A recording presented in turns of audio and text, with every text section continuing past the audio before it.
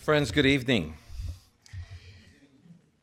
On behalf of Princeton Theological Seminary, through the Office of Multicultural Relations, the Latinx Collegium at Princeton Seminary, the Hispanic Theological Initiatives, and our Religion and Society Department, I would like to take this opportunity to welcome each and every one of you, members of our seminary community, our guests that have traveled far to be here.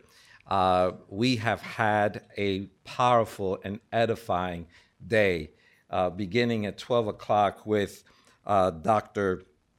Roddy Roldan Figueroa, who is the Associate Professor of the History of Christianity at Boston University School of Theology. And he brought us an understanding and awareness of the historical realities of the sanctuary movement and the creation of the sanctuary movement and the socioeconomic political realities of that formation. Then at 2 o'clock, we had the honor of hearing two panelists, Dr. Mark Lewis Taylor, who is our Maxwell M. Upson Professor of Theology and Culture, and Dr. Patricia Fernandez Kelly, who is the Professor of Sociology and Research Associate at the Office of Population Research at Princeton University. And they both brought a sociological and theological grounding as to the realities of what has taken place, particularly within Central America, and the reasons why there have been this mass exodus and as well migration to the United States. Hard news to have heard, but a reality for us as the church to understand what is the focus as well as the particular ministry opportunities that we have in order to relate to and to minister to a people that have been oppressed and have been displaced. And so today, we also had in our worship experience the Reverend Jennifer Rodriguez, who is the pastor of the First Presbyterian Church in Ossining, New York, a congregation that is actively relating to and ministering with a diverse demographic community composed of individuals that have been displaced and are moving forward accordingly. And she shared with us the challenges of that ministry, but as well the opportunities that exist. At this moment, it gives us a great opportunity to continue to hear from our particular resources. At the 2 o'clock panel, we also heard and were led by our very own Reverend Francisco Palaez Diaz, who moderated the conversation eloquently. Francisco is a PhD student here, PhD candidate in our Religion and Society Department. And Francisco's research focuses on the appropriation of the notion of the crucified peoples as coined by Latin American theologian Ignacio Ellacuría. So we are grateful for Francisco as well and his leadership. At this moment, I am honored to present to you and to introduce you to Dr. Juan D. Gonzalez, who is the Richard D. Hefner Professor of Communications and Public Policy and Professor of Professional Practice in Journalism and Media Studies, and will be the keynote speaker of the fall semester Herencia Lecture. Dr. Gonzalez is an award-winning broadcast journalist and investigative reporter, a two-time winner of the George Polk Award. He is co-host of Democracy Now! And author of Harvest of Empire, A History of Latinos in America, and a founder of the National Association of Hispanic Journalists. He spent over 29 years as a columnist for the New York Daily News, and Dr. Gonzalez's research interests include journalism, mass media history, federal mass communications policy, and history of Latinos in the United States, Puerto Rico, and the U.S. relations, immigration, race, and labor relations. His areas of expertise have centered on urban affairs and investigative reporting, with a special focus on municipal land use and tax policies, public education, criminal justice, race relations, the trade union movement, immigration, and the Latino community.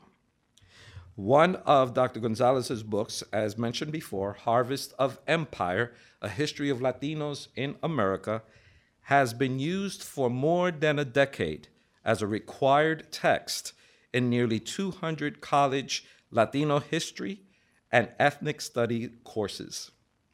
A 2012 feature documentary based on the book narrated by Dr. Gonzalez garnered several major documentary awards. In addition, the 2013 PBS series Latino Americans featured interviews with him in 3 of its 6 segments. A most recent work he co-authored in 2011, News for All the People, The Epic Story, Race, and the American Media, is currently used in several college media history courses.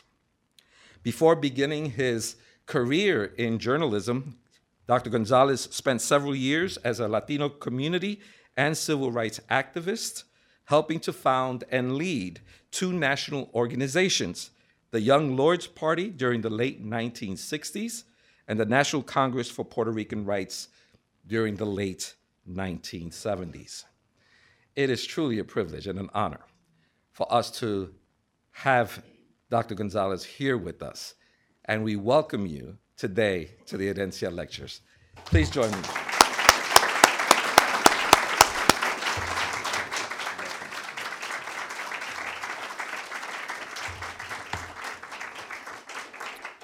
Thank you, and good evening to you all. My thanks to Dr. Victor Arroyo and the organizers of this conference for your invitation to share some thoughts with you tonight.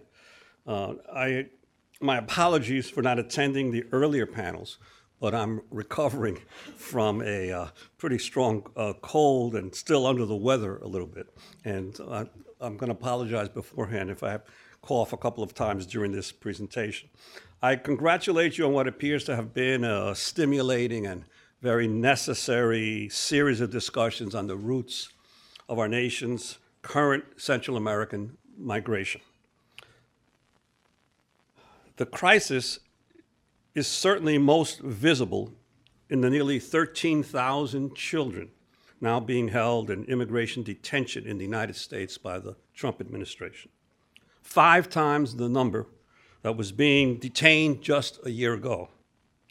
The heartbreaking images of infants and toddlers being separated from their families and housed in tent cities or with strangers in faraway group homes are almost too much to bear. Moreover, immigration detention has become perhaps the fastest growing part of the prison industrial complex. Private prisons house about 9% of the nation's total prison population, but they hold a much higher share of immigrant detainees. About 73% of all immigrant detainees are being housed in private prisons that are exploding in number. This latest crisis is only the most poignant manifestation of failed immigration policies by our leaders in Washington over many decades. In an even broader sense, I would argue, it is an indictment of the industrial nations of the world and their refusal to adequately address the massive international flows of migrants and refugees unleashed by war, violence, and economic turmoil across the global South. I applaud your efforts to tackle not only the economic and social impacts of the crisis, but the profound moral questions raised by these failures. Before I delve into this topic, you should understand a little about my perspective. I've always considered myself more a professional journalist than a historian, having devoted more than 40 years now to reporting day-to-day events in the areas of urban politics, economics, crime, law enforcement, labor, and race relations, what in my profession we typically refer to as hard news. I've thus been fortunate to earn my living bearing witness to thousands of events, big and small, interviewing the famous and the infamous and the little known, then trying to explain an often complex subject in a way that makes sense to a broader public. During all that time, I've done something else that many of my colleagues in journalism refuse to do. I've tried to study and analyze the social role of our mass media system. I've thus become acutely aware of the extraordinary role news media play in creating the memory bank of any nation. Newspapers, after all, were often called the first draft of history, at least until the rise of the internet and the birth of social media turned every person with a smartphone into a multimedia cub reporter. The incidents the media choose to report, their interpretation of events inevitably serve as raw material that was then mined by scholars who came decades or centuries later to chisel more comprehensive historical accounts. It is thus from the perspective of a working and hopefully conscious journalist that I offer some of my thoughts on the great immigration debate in general and the roots of the Central American migration crisis in particular. Latinos, of course, are at the center of that debate, given that about 50% of all migration to the United States since World War II has come from Latin America, and that about 2/3 of the undocumented immigrants are from that region. I should note that annual migration from India and China in recent years has surpassed that from Mexico, which for decades was the largest sender nation. Even as we've witnessed an unprecedented increase in asylum seekers and refugee applicants from Central America. The number of asylum seekers and refugees who abandoned the Central American region increased from just 18,000 in 2011 to 294,000 at the end of last year, according to the United Nations High Commissioner for Refugees. The number grew 58% last year alone. At the same time, the number of Central American applications for refugee status has also risen sharply. Of 350,000 applications between 2011 and 2017, 130,000, nearly 40%, were filed last year. How and why has this happened? What does massive migration signal for this country? Is it a danger and a curse, as some would argue, or is it a blessing, a basis for renewal and renaissance of the best of the American dream? That's a basic question, after all. Sadly, so much of the debate around immigration has resulted in undue attention to those who yell the loudest, thus producing more heat than light, more one-sided sloganeering than dispassionate discourse, more stoking of the worst emotions among the American public, instead of offering an honest attempt to understand the roots of the problem, then devise the most humane and sensible solutions. I will be frank. We face an unprecedented demagogic assault on the country's immigrant population. That assault comes directly from the president of our nation and a large section of the ruling party, and it threatens the very basis of our democracy. The words of a president matter, after all. Build a wall and Mexico will pay for it. In this case, the tweets matter as well. They grab headlines, they drive news coverage, they're analyzed and dissected by thousands of government bureaucrats, by the leaders of other countries, and they inspire reactions by his most fervent opponents and supporters, sometimes with tragic consequences. When a leader tramples facts so often and with such disdain, so will his followers. The world is familiar, but too often forgets, other tragic examples of physical walls erected between peoples.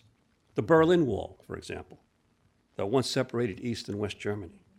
the wall built by Israel to separate Palestinians and Jews in the West Bank.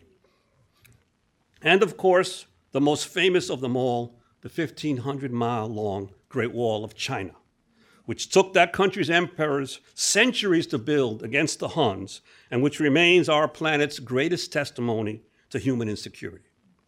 But I hope in the minutes I have left this evening to puncture a far more dangerous barrier, a psychological one. Call it the Great Wall of Ignorance, that deeply divides the American public on this issue of the immigration crisis and its roots. Nearly 20 years ago, I published Harvest of Empire, A History of Latinos in America, as has been mentioned, in an attempt to get to the roots of Latino migration. The main thesis of both my book and the film that came out based on it a decade later is that you cannot understand the presence of so many Latinos in this country unless you first understand the historic role of the United States in Latin America. The Latinos of this country, in short, are the harvest of an empire, through an unintended harvest, the result of America's policies of military intervention and economic exploitation of Latin America during the 19th and early 20th century. You don't hear any mention of this in all the commercial media coverage of immigration. Moreover, our nation's migration upsurge is not unique. In recent years, we've seen the heartbreaking images of boat people crossing the Mediterranean to get to Italy, Greece, and the Balkan states, with thousands perishing at sea in their attempts, but tens of thousands reaching Europe and overwhelming the resources of those countries to process or handle them. And where are these migrants from? From Syria, from Libya, from Iraq, from Somalia, from Yemen. Countries where, during the past 2 decades, military interventions by our government and NATO and occupations and targeted bombings and assassinations have unfortunately and tragically led to greater violence and instability in those countries than previously existed. These sudden surges of people fleeing one country for another did not arise from thin air or from individual decisions to simply seek a better life in another country. Rather, they are mass manifestations of profound flaws in the economic and political systems of our modern world. Much of it, I would submit to you, is the unintended harvest of the West's past colonial empires. Only now those empires operate under a new mantle of economic and political domination, commonly called globalization of the market. Ever since the end of World War II, the peoples of Asia, Africa, and Latin America, a region once called the Third World and today sometimes referred to as the Global South, have been coming to the West. England is grappling with what to do about all the Pakistanis, Indians, and Jamaicans who have migrated there. Likewise, France, with all the Algerians, Tunisians, and Moroccans. Germany, with all the Turks, and now the Syrians. And the United States, our leaders have grappled for decades with what to do about all the Latin Americans and Caribbean peoples, and increasingly Africans and Asians who have migrated here. The key thing to understand is that the migrations have come from the very countries that those powers once dominated. The idea was to just extract the resources. There was never any thought that the people whose resources were being extracted would one day, because of the advances in communications and transportation, follow the wealth that was taken from their lands. These mass migrations have been going on for several decades now in this country and are now reaching what scientists call critical mass, where they have begun to transform the actual compositions of the receiving nations. But while the U.S. shares the same reality that migrants are coming from the former colonies, there's one big difference between our history and that of Europe and Japan. This was an immigrant settler state from the start, a nation constructed and pieced together through seizing the land of others by force, the Native Americans and the Mexicans, and then hauling enslaved Africans to work in the South. And of course, as far as the native peoples are concerned, all who came after Columbus are illegals. For more importantly, given the successive waves of immigration to the U.S. after its founding, immigration policy has continually sparked national controversy. There's always been controversy in an immigrant nation about who is legitimately in the country and who is not. Whether it's from the Know Nothing movement against the Irish in the 1850s, whether it's the Chinese Exclusion Act in the 1880s that made it illegal for more than 60 years for Chinese and other Asians to come into the country, whether it was the Immigration Acts of 22 and 24 and the racial quotas imposed on anyone other than Northern European immigrants, and whether it was the last major battle before what we're going through now, the Hart-Sellers Act of 1965, the Immigration Reform Act, which was the last major reform of our immigration system. It ended the previous policy, which had been effectively racist, that favored immigration from Northern Europe, and it ordered in a new, more democratic system of granting immigration visas. But while Hart-Sellers solved some problems, the racial quotas, for example, it created others in what was perhaps an idealistic and ultra-democratic approach to immigration visa allocations by basically determining a same equal amount of visas for every country in the world. And of course, then created problems for the main sender nations of the time, which were Mexico, China, and the Philippines. That's where most of the migrants were coming after World War II. It is in this context that we must view the impact of the words of our president. For example, he tweeted earlier this year that, quote, big flows of people are illegally entering the U.S. from Mexico to, quote, take advantage of DACA. Nonsense. In fact, current border crossers are not eligible for deferred action for childhood arrivals program. Only children who were brought to this country years ago. The president is simply angry that federal courts have prevented him from rescinding DACA protections for students who already have them. But right now, no new DACA applications are being considered, and the Supreme Court will likely decide the matter in the next few months. The president who claims he feels for the Dreamers is the very person using their fate as a gambling bit in his fight to build a wall. These young Dreamers are in the tradition of the young college kids who fought for voting rights in the South. They are freedom fighters of our time, demanding that they be treated fairly by the only country they've ever known, not punished for a situation they had no hand in creating. As to Trump's tweets that there's a liberal democratic law called catch and release of people caught illegally crossing the border, that's also false. Rather, it is mostly a policy that existed under both Democratic and Republicans for years, and one that the Trump administration claimed last year to have reversed. It originally came about because of a federally approved settlement in 1997 called the Flores Agreement. Under that agreement, the Department of Homeland Security could detain unaccompanied children for only 20 days before releasing them to foster families. Or to shelters or sponsors pending resolution of their immigration cases. That agreement was signed during the Clinton administration in 1997. Then in 2015, a federal judge ruled against the Obama administration and ordered that families with children should also be released as quickly as possible. Earlier this year, in one of his many public rallies, this one in West Virginia, the president blasted immigrants and the country's immigration laws, including the catch and release, and he said, we're toughening up the border. We cannot let people enter our country. We have no idea who they are, what they do, where they come from. We don't know if they're murderers, if they're killers, if they're MS-13, Trump went on. We're throwing them out by the hundreds. He boasted that he had described immigrants as rapists when he announced his presidential candidacy, saying that he had recently learned during the journey north made by a caravan of Honduran migrants that, quote, women are raped at levels they've never seen before. Mr. Trump also said his administration had cracked down on MS-13, the transnational gang with links to El Salvador.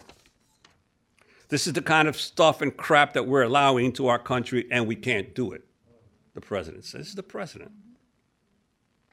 Well, what about these gangs?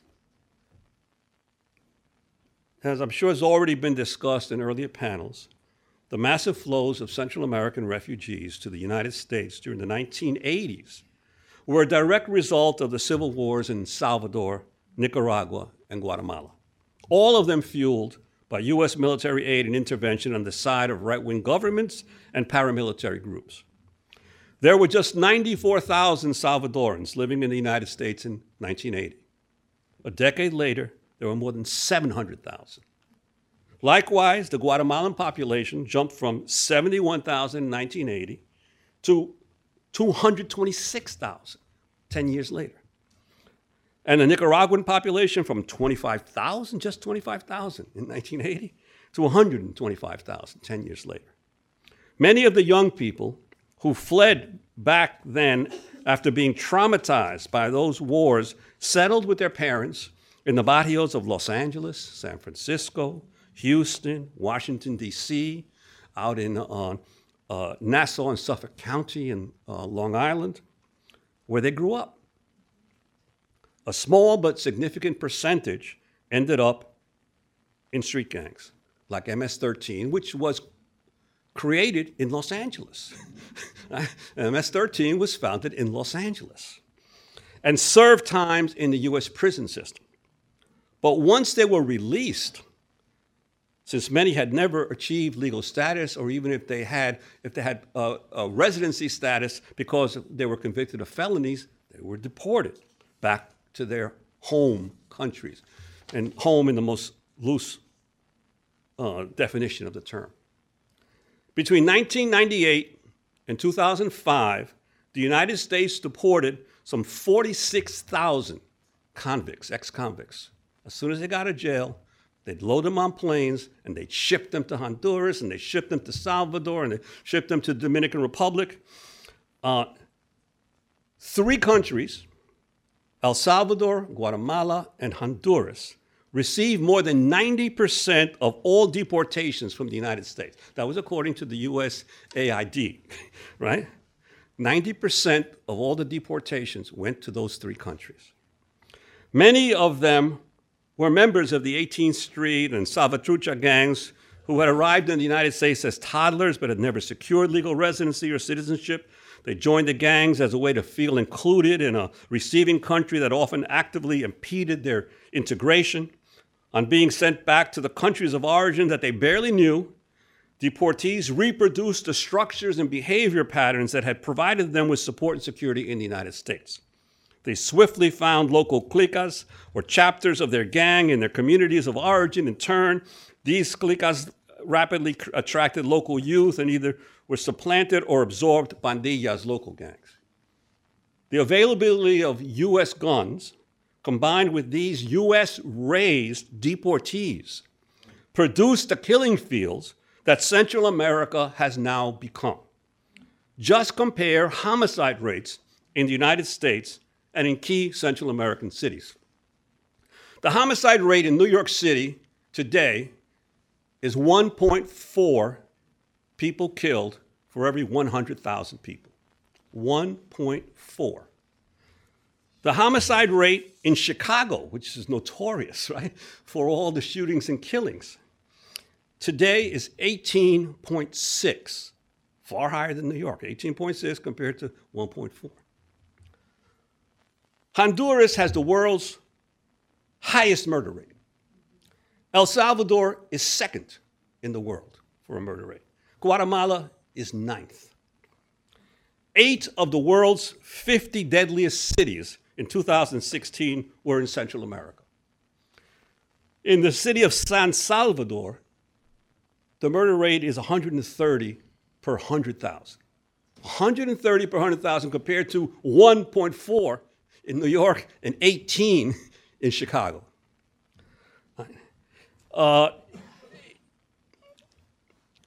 In Soyapango, another Salvadoran city, the murder rate is 90 per 100,000. In San Pedro Sula, in Honduras, the murder rate is 105 per 100,000. In Tegucigalpa, the murder rate is 80 per 100,000. So what you have is the fuel. Not only did we fuel the dislocation that created the first Central American refugee problem we have helped to foster and create the second huge refugee problem by first exporting the criminal element back to their countries, and then, of course, the easy access to the military hardware that has always been there since the Central American Wars that these gangs were able to acquire. Even when people fleeing cartels prove that their life is in imminent danger, immigration judges in this country routinely deny their claims and say it's just generalized violence. Based on such arguments, U.S. courts denied 88% of asylum applications from Mexicans between 2012 and 17, 79% of those from El Salvador, 78% of those from Honduras. Those are numbers pretty similar to the rejection of asylum claims back in the 1980s during the Civil Wars, right? The Central Americans were not allowed into the country as refugees or asylum seekers back during the Civil Wars of the 80s. In contrast, only 20% of applications for asylum from China are denied. Only 20%.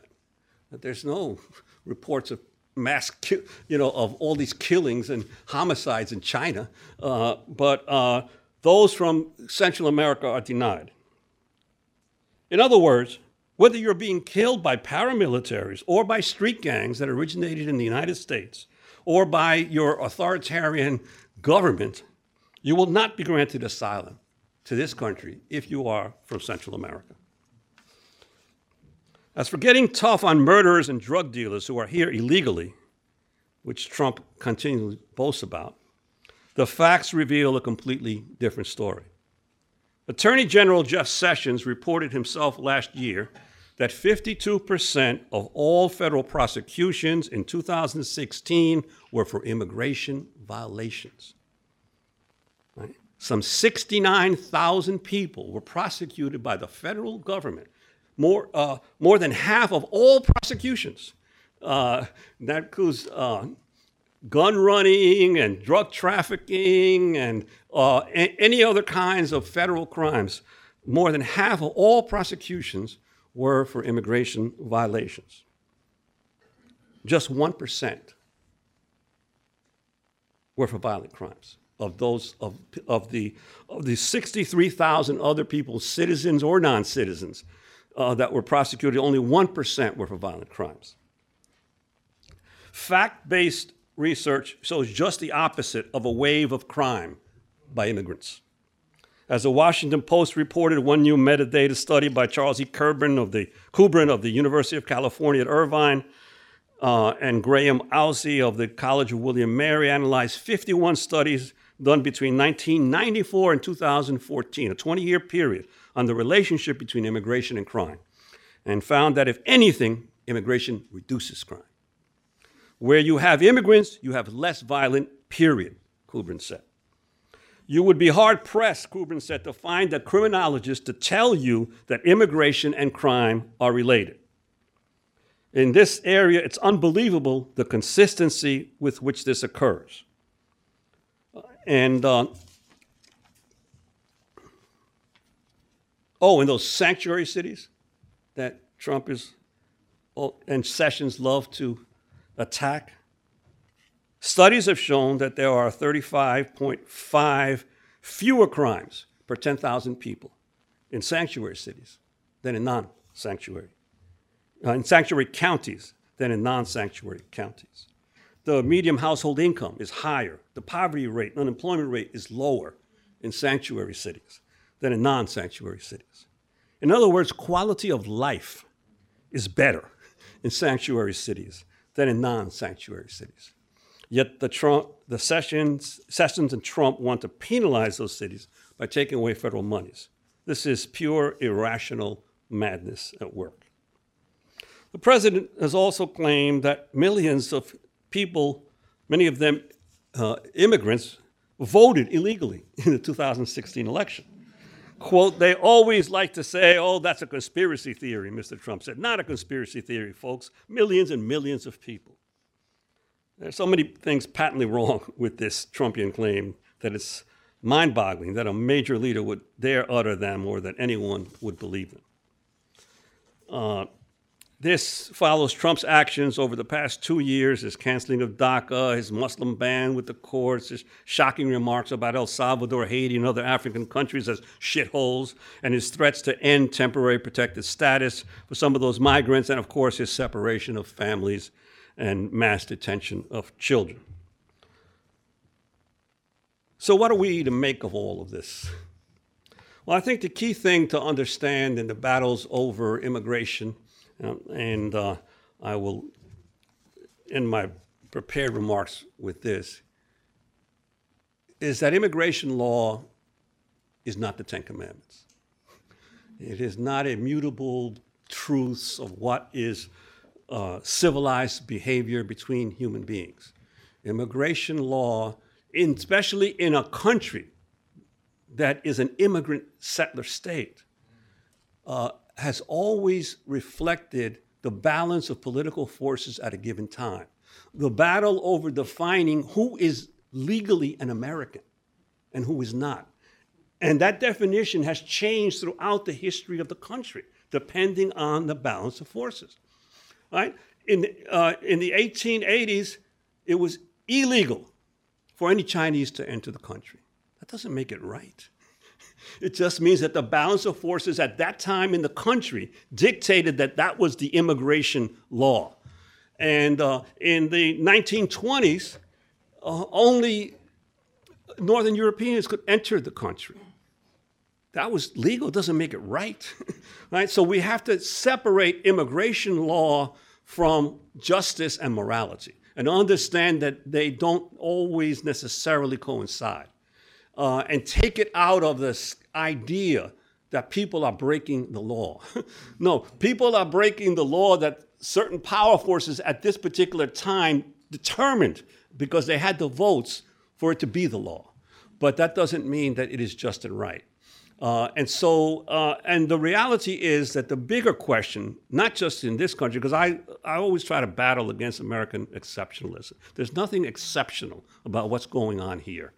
Look at France, look at Germany, look at Sweden, look at Denmark, look at Austria. They're all battling over this issue of the mass migrations of people that have been forced to leave their countries as a result of war, interventions, and the huge wealth gaps that have continued to arise in the world as a result of unbridled capitalism. So that I think that the issue then becomes, how do people of conscience and of faith try to get people to stop going for the headlines and the sound bites of build a wall and say, look, let's have a reasoned discussion. How did we get to where we are today? What's the roots of the problem? And then how can we craft a society that provides a humane approach to all of its citizens and all of its residents. So that's the big question, getting people to actually dig a little deeper. Unfortunately, social media doesn't necessarily help you with that because you got to limit your characters and you got to limit, you got to have an image and you got to have all this other stuff. But I believe it can be done, and I believe that people of good faith can get it done. So I'll leave it there, and I don't know if there are questions. I'd be glad to take any that you might throw at me.